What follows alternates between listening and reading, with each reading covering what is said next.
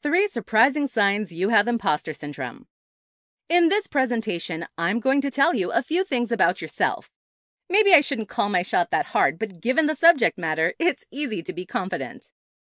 The matter at hand is imposter syndrome, one of the most common psychological issues facing modern humans. Today, we're going to be looking at 3 symptoms of imposter syndrome that you might not know are symptoms of it. So strap in, because we're about to get so psychological. 1. Overachieving. This is an interesting one, but I found that it was an important sign to start with if we're going to have a conversation about imposter syndrome. It is important because while most sufferers of imposter syndrome are overachievers, most of them do not at all feel like they are overachievers. In fact, many overachievers are overachievers out of a constant fear that they are or can become underachievers. This is a pretty big disconnect. How can you be one way but think of yourself as the opposite way? Well, that is the essence of imposter syndrome.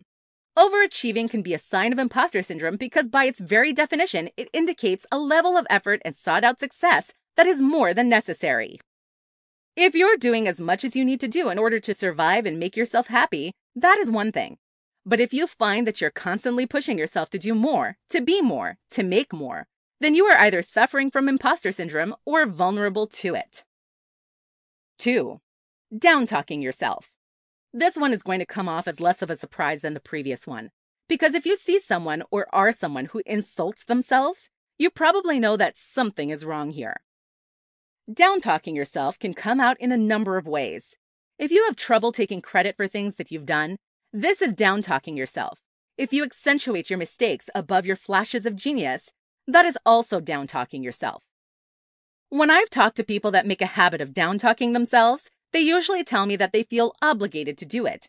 They say, "How will I learn to not make mistakes if I don't punish myself for my mistakes?" But that's not how success works.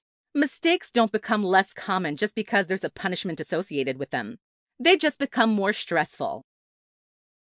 3. Not taking responsibility. Imposter syndrome is, in essence, an expression of low self-esteem. And when low self-esteem people see a bad thing, they immediately identify with it. They tell themselves, and sometimes others, "Yes, I am that bad thing."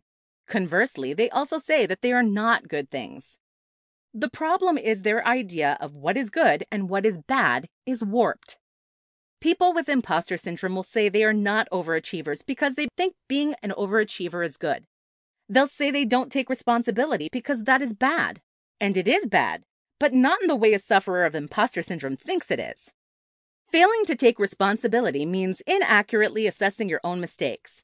What not everyone realizes, though, is that this works in 2 directions. You can either fail to admit that you've made a mistake, or you can treat a mistake like it is an unforgivable sin.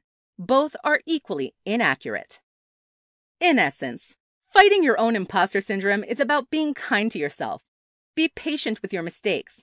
Be reasonable about your goals, and you will slowly find it easier to appreciate what you have accomplished.